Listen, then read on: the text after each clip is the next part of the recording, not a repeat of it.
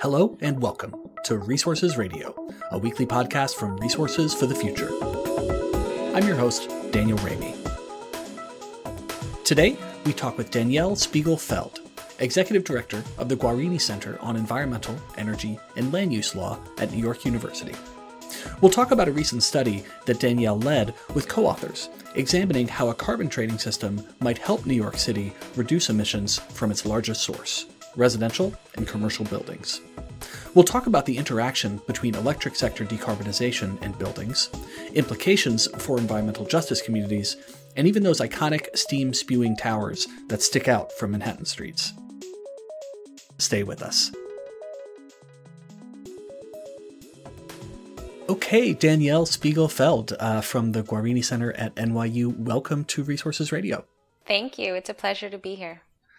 So, Danielle, we're going to talk today about a report that you have led with a variety of co-authors about carbon trading in New York City's building sector.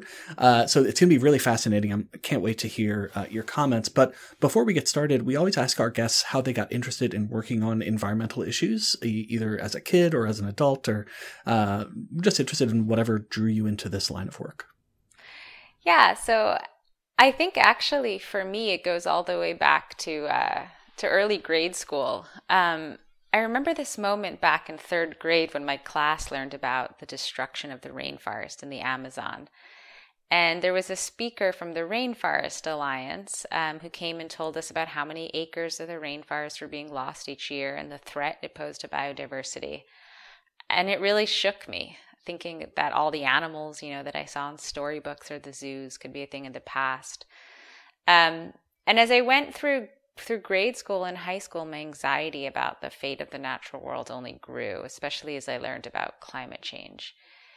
Eventually in college, I started to think about how I could channel this anxiety towards a more productive pathway than just being worried. And so I decided to apply to law school and go into environmental law. And I have to say that I entered law school at a fairly auspicious moment for an environmental lawyer. I started in 2007, which was just after the landmark Supreme Court case Massachusetts v. EPA had been decided. And in my first year in law school, Obama was elected, promising action on climate change. And all the ducks really seemed to be in line for the federal government to finally start to get serious about climate change. I thought we'd make progress, either through litigation or through legislation. But then Waxman-Markey, as you might remember, failed, and the Clean Power Plan was stayed. And my enthusiasm, along with a number of other people's enthusiasm about the federal government's leadership, really started to wane until Trump was elected. And I think it was at that point that I really started to think more seriously about what could be done at the local level. And that's how I got into this line of work on cities and climate policy that we're going to be talking about today. Yeah, that's so interesting. Well, let's get into that now and start with some basics. As I mentioned a moment ago, we're going to be talking about greenhouse gas emissions from buildings in New York. And one little data point that I dug out a couple minutes ago was if you look across the entire United States, when you include electricity that is consumed in buildings, residential and commercial buildings account for about 39% of total primary energy consumption in the U.S. So that has clear implications for greenhouse gas emissions. Can you tell us a little bit about the greenhouse gas emissions associated with energy consumption in buildings in New York City, or perhaps at a national scale or whatever data you have at your fingertips? Yeah, so you're absolutely right about the percentage, of primary energy use. The buildings, that energy use accounts for around 30%, a third of total GHGs in the U.S. And in densely populated urban areas, buildings actually typically contribute a much larger share of local GHGs. So in New York City, they contribute about 70% of total local emissions. Similar percentages in Chicago, DC, and Boston, where the number hovers around 70% as well. And so I think for the purposes of our conversation today, what this means is that when cities like New York want to lessen their impact on climate, they really need to tackle the building sector first and foremost. There's just one other point that I just wanted to make, because when one hears that buildings account for 70% of emissions in a city like New York, there might be a temptation to think, well, our buildings might be especially bad here, especially inefficient. But it's not actually the case, right? So it's not the reason that buildings account for such a large percent of emissions in cities is not because our buildings are especially inefficient, but it's actually because transportation in these areas tends to be more efficient than in other areas. There are less vehicle miles traveled per capita, more mass transit. And so if you're in a scenario in which transportation accounts for a relatively smaller share of emissions, then buildings account for a relatively larger share. So it still brings us back to the point that if cities want to get serious about climate, they have to tackle buildings. But hopefully it's just a bit more context as to why. Yeah, that's great. And I have a sort of technical wonky question, actually. When we think about that 70% of greenhouse gas emissions, does that include the emissions associated with like manufacturing the steel and cement that gets used in producing those buildings? Or is that sort of accounted for under a different ledger? Yeah, that's a great question. That would be accounted for under a different ledger, because in order to account for that, you'd have to be moving towards more of a consumption-based accounting system to get all the embedded emissions, which is typically not the way that cities, for better or worse, measure their GHGs. Right. Okay, great. That makes sense. All right. So as you said, if cities want to get serious about climate, then buildings are an obvious first place to start. So what is New York City doing to try to reduce those emissions? And how does the recent study that you led seek to inform the implementation of the strategy that New York is going about? Mm-hmm. That's a great question. So maybe if I could I'll provide a little bit of a historical perspective on this, sort of a walk through what's happened in New York over the past 15 years, because I think that helps to explain where we are today. So basically, New York City has been steadily trying to rein in emissions from buildings since Michael Bloomberg's second term in office. And it was at this time that the city adopted a really important suite of legislation, a package of legislation known as the Greater Greener Buildings Code. The Greater Greener Buildings Code included a bunch of different regulations that were all fairly light touch, right? So they did not, with some exception, they didn't impose really strict requirements on property owners to actually change the amount of energy they used. Instead, they were more geared towards providing information about the quality of energy and the quantity of energy used in our buildings, and where there were opportunities to make cost-effective improvements. It was in this same era that New York City adopted the benchmarking law, which subsequently was copied in cities throughout the country. And what this law did is that it required owners to annually report to the city how much energy they used per square foot compared to similar properties. They also adopted a law as part of this package that required owners to periodically conduct energy audits that were geared towards identifying opportunities for low-cost retrofits. And there were some other things passed in this law. I mean, there was a requirement to install more efficient light bulbs over time. But by and large, I think what's important is that the laws were geared towards providing information to building owners that they hope would lead them voluntarily to improve their property's efficiency. It was a very bottom-up approach. And this approach did have some success, right? Like, it's credited with leading to some improvements in efficiency. But I think as time went on, and especially as it became evident that the federal government wasn't really going to tackle emissions upstream through the energy sector, there started to be a movement growing for the city to take stricter, more top-down action. And so the first step of this process was to require that building owners actually post their benchmarking scores on site so that they would be broadly visible to the public. And the idea here was that if you could build market awareness about properties' relative efficiency, that information could be more easily priced into decisions about where to buy or rent, and hopefully provide a stronger incentive to landlords to improve their properties. Then Then in 2019, the real big change came about. So that's the year that the city passed the Climate Mobilization Act. And the centerpiece of the Climate Mobilization Act was Local Law 97. So Local Law 97 is really a big departure from what came before in that it entirely jettisons this informational approach. Instead, it established mandatory caps on the total amount of GHG emissions that buildings could release per square foot. With some exception, these caps apply to all buildings with more than 25,000 square feet, so residential, commercial, industrial. And they also incorporate emissions from both fossil fuels that are burned on site, as well as fossil fuels that are attributed to the production of electricity used in the building. And so it's a pretty big change. It's certainly more top-down, certainly more aggressive. And that obviously gave rise to some concerns from industry folks in particular about, what would the cost of this law be? And so that's where we step in, both sort of analyzing in more detail than had been done before, what are the predicted costs of the law and on who will they be imposed? And then could carbon trading be utilized as a mechanism for helping to reduce those costs or perhaps redistribute those costs in a more equitable fashion?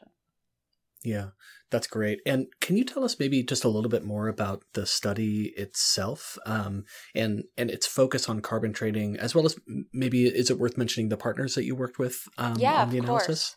Yeah, so when Local Law 97 was being drafted, there were a number of actors already who were raising the idea of adding a carbon trading to the program, a carbon trading program to the law, I should say. And the idea here would be to allow building owners to trade credits of some sort for their total emissions so that they could achieve a lower average cost of compliance. But there was certainly not consensus that this was the right way to go. And there was also not consensus about how such a program might be structured. And so what ultimately happened is that the city council wrote a provision into Local Law 97 mandating that a carbon trading study be conducted, right? Mandating that the city commission a study into whether a trading program should be added to the law or what the impacts of adding a trading program to the law would be. And so NYU was selected to lead that study, but we worked with a number of really critical partners throughout the process. HR&A advisors here in New York helped us a lot with providing insight into the real estate sector and data on the real estate sector and energy use. The Brattle Group led the economic modeling. We also worked with Stephen Winter Associates, which is an engineering firm that really has a lot of very particular expertise on energy in the energy sector as it relates to buildings in New York City. So it was really a large team effort to produce the study. Yeah. That's great. And the study itself, which we, of course, will have a link to in the show notes, it's called Carbon Trading for New York City's Building Sector. So let's dive into, some of the really important points that you draw out in your analysis. So the first that I think is worth talking about is, the fact that the state as a whole, New York State, is looking to reduce emissions in the power sector to zero by 2040. And of course, buildings use lots of electricity. So what would the decarbonization of the power sector mean for buildings when they're thinking about meeting those city-specific environmental goals? Yeah, that's a great question and really important.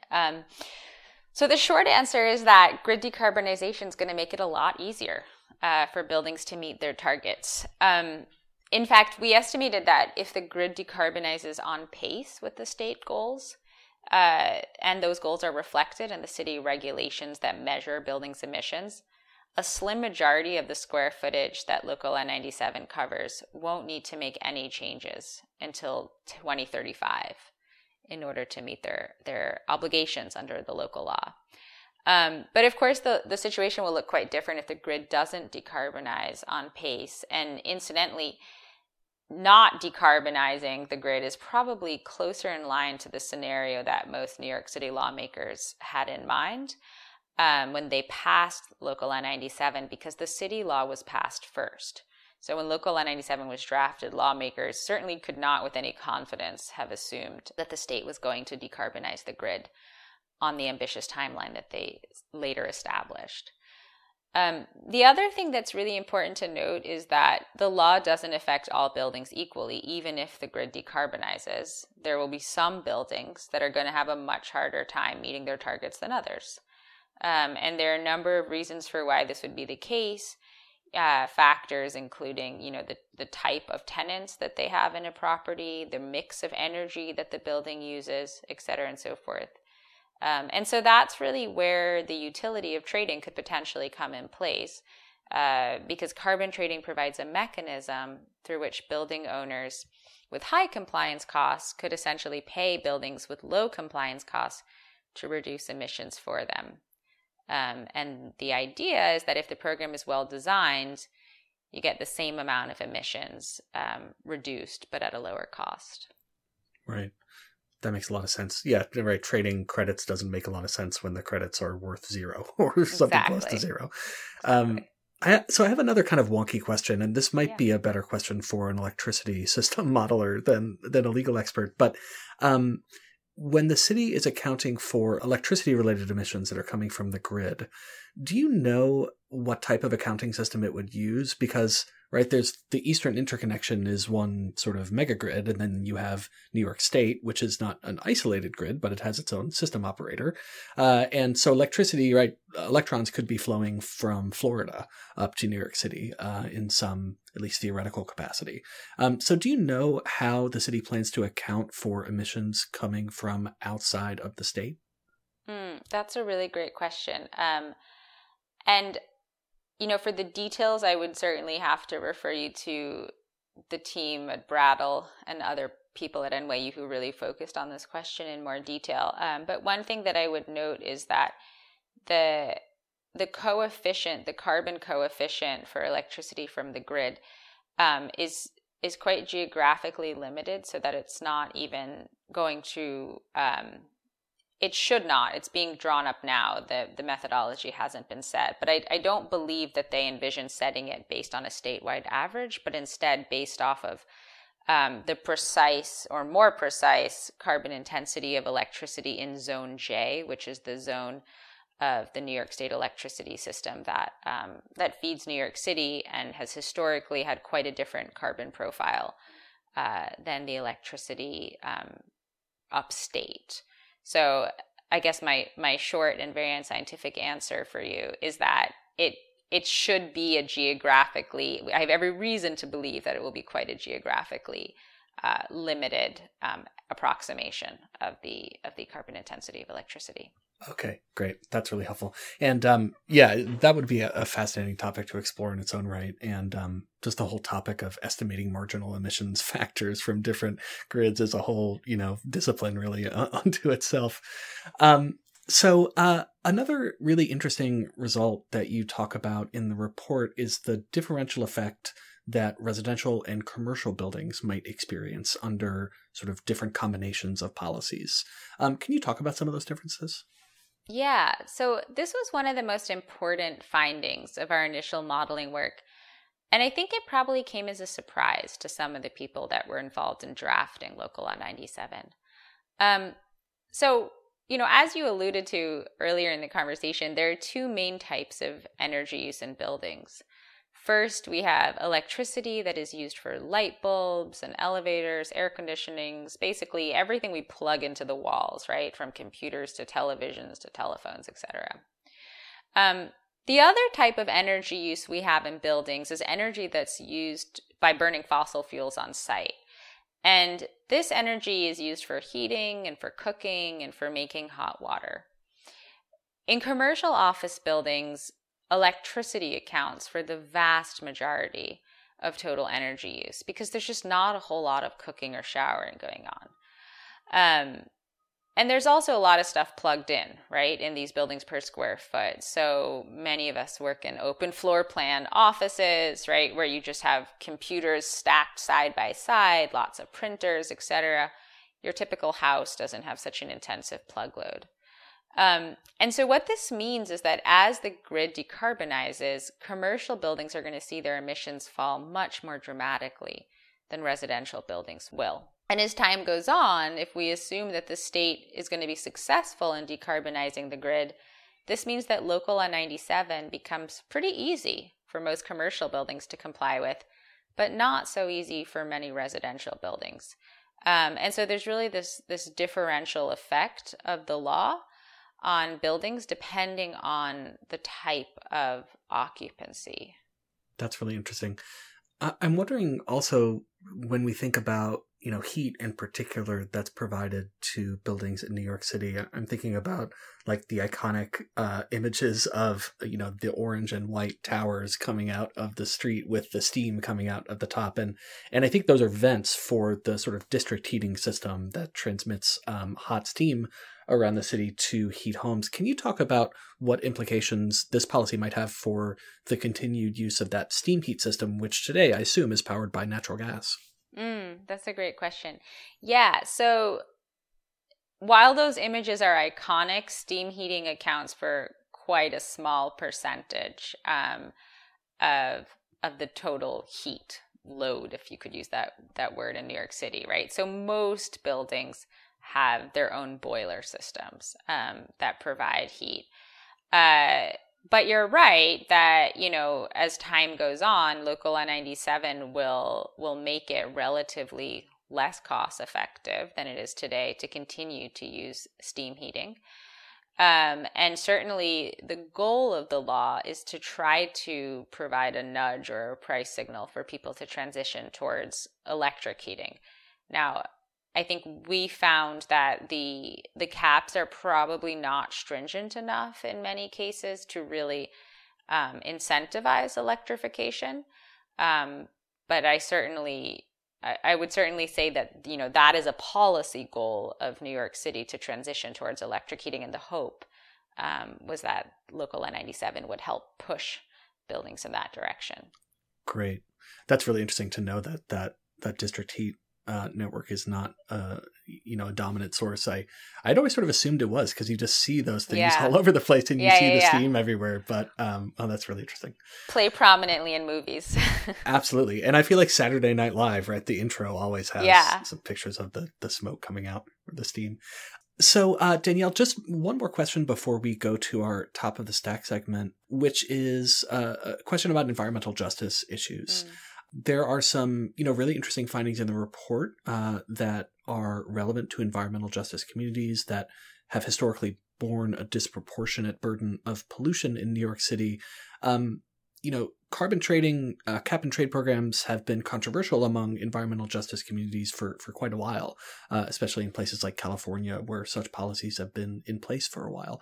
So can you talk about some of the findings that you drew out in this report with regard to environmental justice communities? Yeah, that's a really great and important question. So I think before we can get into some of the findings that we made about how a trading program could potentially impact environmental justice communities, it's important to sort of level set and identify, which are the communities that might be considered environmental justice communities in New York City, and where are they located. And at the time that we were conducting our modeling, the city had a parallel process underway to try to formally define the geographies that would be categorized as environmental justice communities. But we needed to come up with a working definition for our modeling purposes so we could proceed. And so we came up with two criteria that we would use to sort neighborhoods: one social, one health. The social criteria looked at high school graduation rates, and the health criteria looked at the rate of asthma-related hospitalizations. And the map that we developed, which probably looks similar to what many people might have intuited, essentially covered the Bronx, northern Manhattan, portions of Staten Island and then large swaths of Brooklyn and Queens. And what's really important to note about these geographies for our purposes is that there are not a lot of commercial office buildings in these areas. Instead, the commercial office buildings are largely concentrated in downtown and midtown and Manhattan, right? And so what that means is that as the grid decarbonizes, it becomes increasingly expensive for buildings that are in environmental justice communities to meet their obligations compared to the buildings that are not environmental justice communities, right? And so the nature of the building or the type of occupancy being residential concentrated in EJCs and then commercial office buildings concentrated outside of EJCs is going to affect the distribution of costs that the law imposes when you combine it with grid decarbonization. And I think, many people thought that this allocation of costs was not optimal. And so one of the goals for the carbon trading study was actually to see if we could design a program that would help to redistribute the cost burden away from residential and therefore EJCs towards the commercial sector and non-EJCs. And I think actually that we came up with a couple of program designs that could effectively lead to these outcomes, while also lowering total average cost throughout the city. And so while, of course, there is longstanding opposition or controversy to this idea of carbon trading from certain corners, I think our studies showed that, these programs could be designed in a way that would actually affirmatively advance some of the objectives of environmental justice advocates. That's really interesting. And I guess, we'll refer folks to the report to kind of explore those scenarios in depth because there's so much richness in the report that I would really encourage people to check out. Well, Danielle Spiegel-Feld from NYU, thanks so much again for coming on the show. This is such interesting work, and it's going to be fascinating to watch how the implementation of this policy plays out over the next 10 or 20 years, or probably more quickly than that, actually, over the next few years at least. So let's move now to the last question that we ask all of our guests, which is what you have read or watched or heard recently. Can be related to the environment, even if it's just kind of tangential that you think is interesting and you'd recommend to our listeners. And I'm going to start with a recommendation of a book that I just finished, and it's one of my favorite energy books I've read in a really long time. It's called Yellowbird, Oil, Murder, and a Woman's Search for Justice in Indian Country. It's about a woman who goes on a search to basically solve an unsolved murder that happened on the Fort Berthold Reservation in North Dakota during the sort of early days of the Bakken oil boom. And it's by Sierra Crane Murdoch. It's just a wonderful portrait of a fascinating and complex woman, as well as sort of a look at what was happening in the region, on the reservation during the oil boom, which was really a kind of wild time in North Dakota. So I'd really recommend that. But how about you, Danielle? What's on the top of your literal or metaphorical reading stack? Great. Well, so actually I was thinking about this because I know you do this top of the stack at the end, and I have to recommend something that a student of mine recommended recently to me. Some of your listeners might be familiar with the podcast 99% Invisible.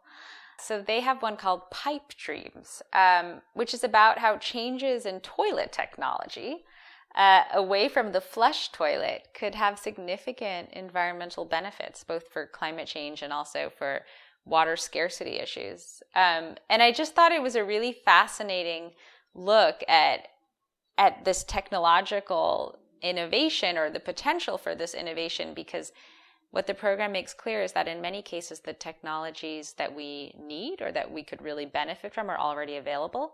They're just not that widespread. And so I thought it was an interesting take on how sometimes the technology that we all take for granted as being set in stone, like flush toilets, actually could be changed, right?